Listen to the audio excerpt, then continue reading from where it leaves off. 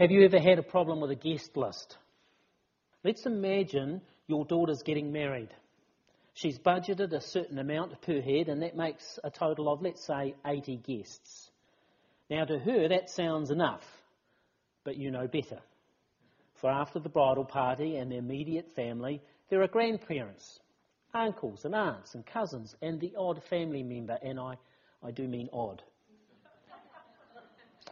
You do the maths, and to your mind, your daughter might be lucky to invite 8, maybe 10 friends with their significant others.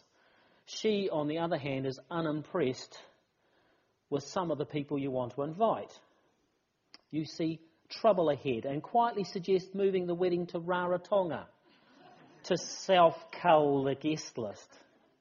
And so it begins.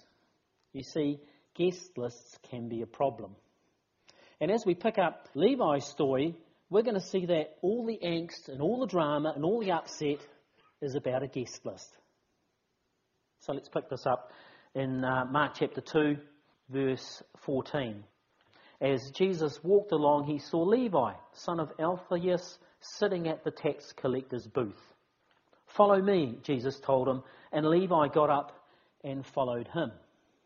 Now, this is very similar to what we read in chapter 1, when the 4 fishermen downed their tools. They were mending nets. They just downed tools and followed Jesus. And Levi does the same. In Luke's account of the same story, he writes, Levi got up, left everything, and followed Jesus. So Levi turns his back on his tax collecting days. And do you know, he actually gave up more than the other disciples when he did?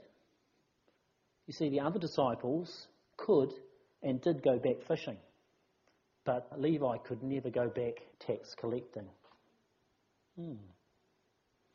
Anyway, as we read in chapter 1, Jesus had a meal at Peter's house.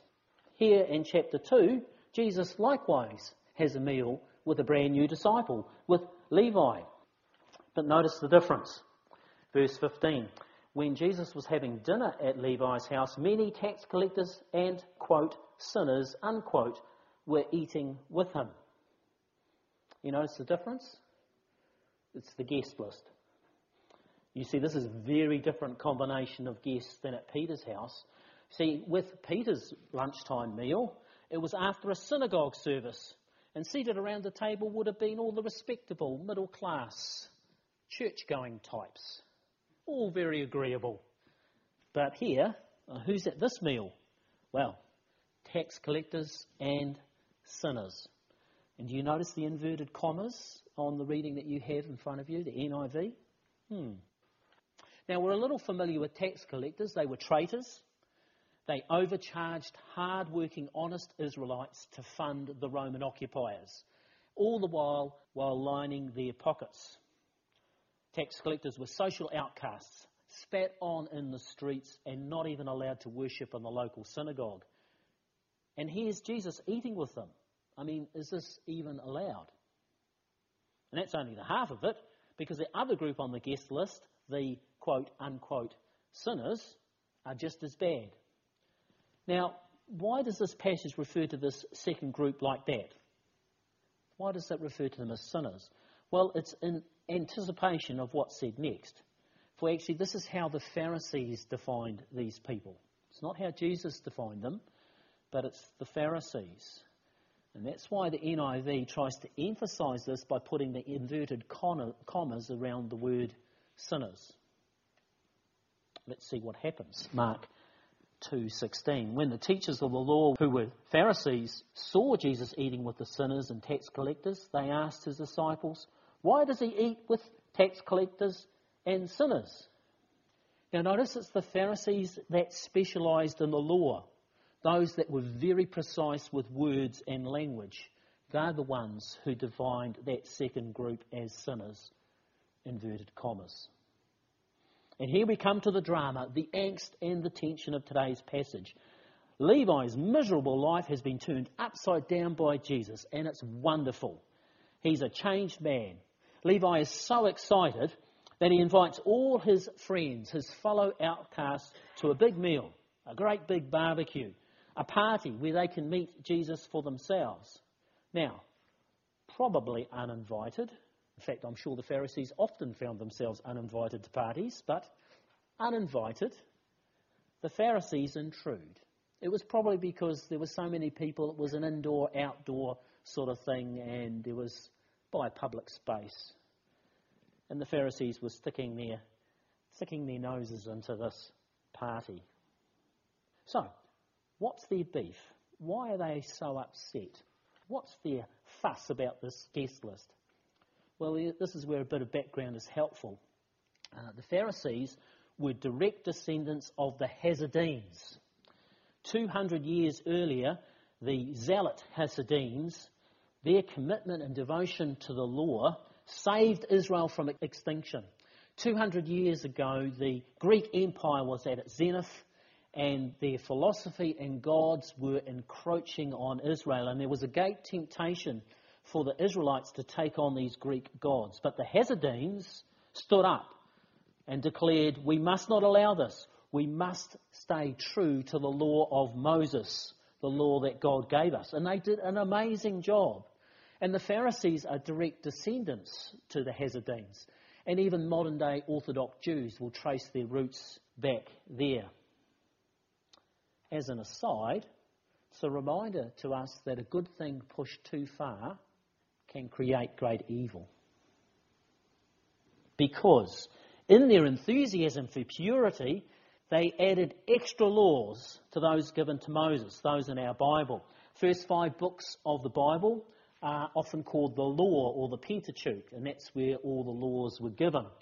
And in their desire to create a holy nation, the Hasidenes added an extra 613 laws.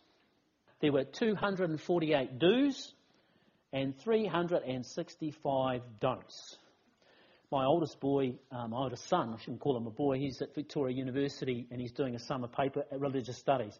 He rang me up in the week and we're talking. I said, what are you working on? And he said, it's something about these Jewish folk and they've got 600 and something laws. And I said, 613. That was impressive, wasn't it?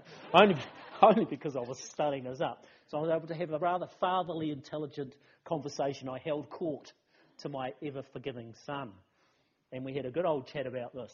So he's doing all this in his religious studies paper.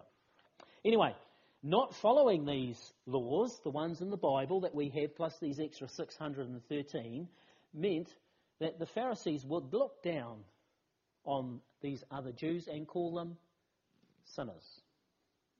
Now, no one kept all of the laws, not even the Pharisees, but through the temple sacrifice and attending the synagogue regularly, they could stay on track, but not these sinners. For whatever reason, they didn't toe the line. Now, this concern for purity is not positive. It's not like a surgeon who arrives well before an operation and scrubs up, and scrubs and puts on a gown and a hat and scrubs up so that they can get in amongst the patient and heal. No, the Pharisees were interested in purity so that they could isolate the patient. Very different, isn't it? You know, a surgeon is interested in purity, physical purity, so that they can help heal. Where the Pharisees were interested in purity so they could isolate. If you were to sum up the Pharisees' strategies towards sin in one word, it would be isolate. Don't let their sins contaminate you. Keep away. And we remember the parable of the Good Samaritan, where a fellow Jew was lying on the ground beaten, bruised, a Levite and a priest. What do they do when they come across him? Nothing. They keep away, they isolate and move on. So, getting back to Levi's party, the Pharisees see that there are sinners there. Tut, tut. But it's to be expected because Levi's a tax collector. But, hello, Jesus is there also. What's he eating and drinking with them for? How can he possibly be who he says he is if he's having table fellowship with sinners? Now, the Pharisees were already ticked off with Jesus because he forgave the paralytic early on in the chapter. And now he's hanging out with sinners. This is going from bad to worse, certainly in the mind of the Pharisees. And this won't be the last time they get upset with Jesus' table fellowship. In Luke 15, we read, "Now the tax collectors and the sinners were all gathered around to hear Jesus. But the Pharisees and the teachers of the law muttered, 'This man welcomes sinners and eats with them.'"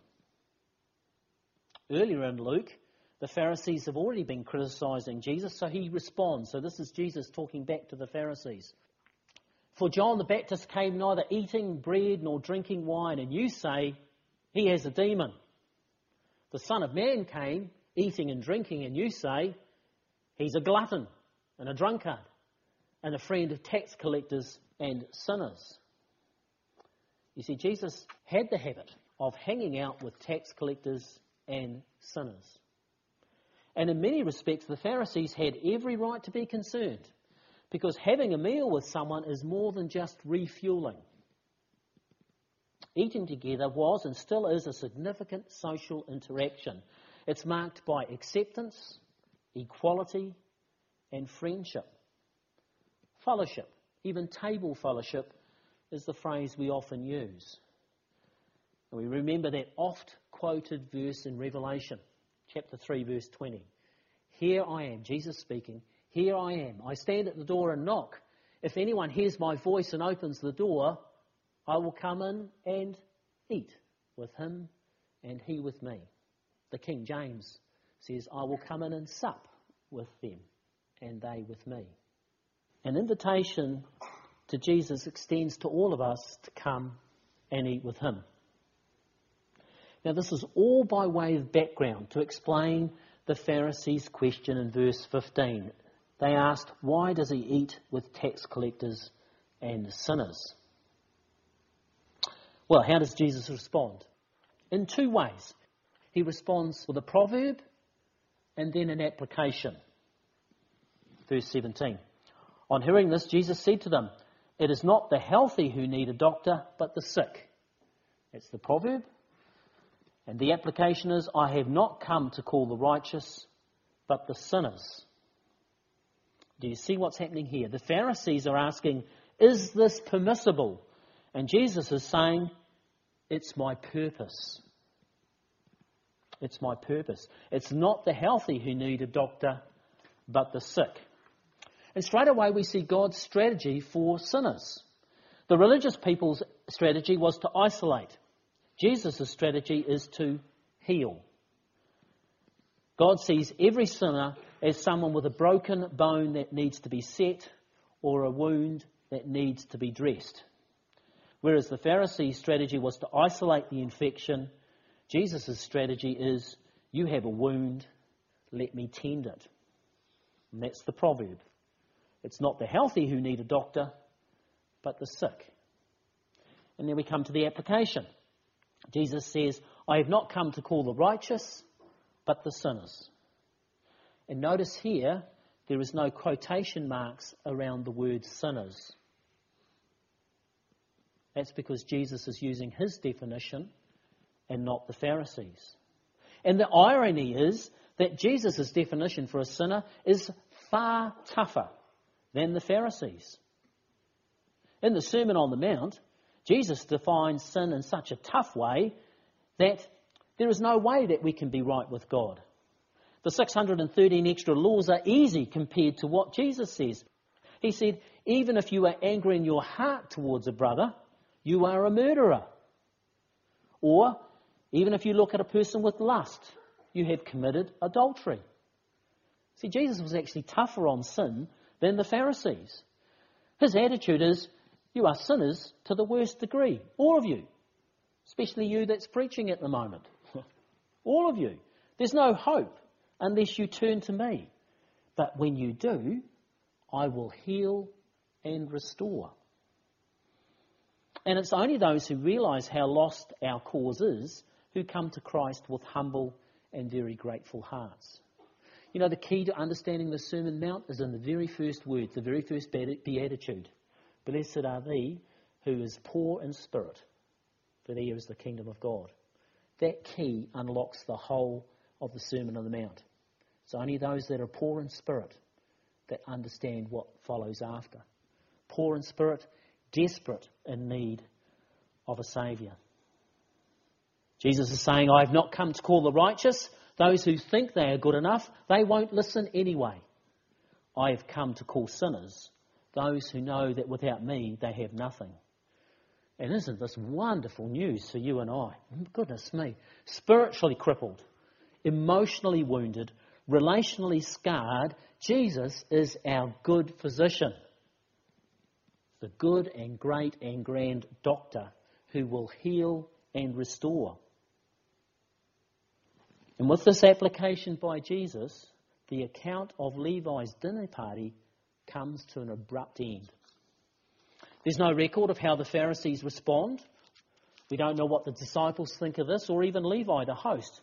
In fact, this is the one and only account of Levi in the whole of Mark's Gospel. But here's something interesting. Do you know that Peter had two names, Peter and Simon? Paul had two names, Paul and Saul. And just like those two men, Levi also has two names in the Bible. Levi and, does anyone know? Yes?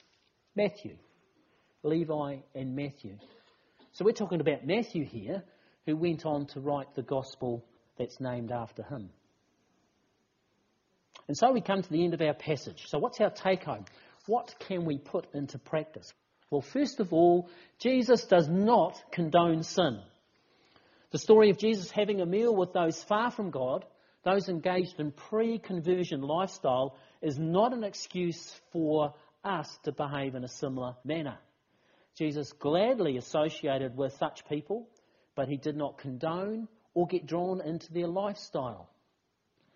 Paul lays any confusion to rest with these words. 1 Corinthians chapter 5 verse 9. I have written to you in the letter not to associate with sexually immoral people.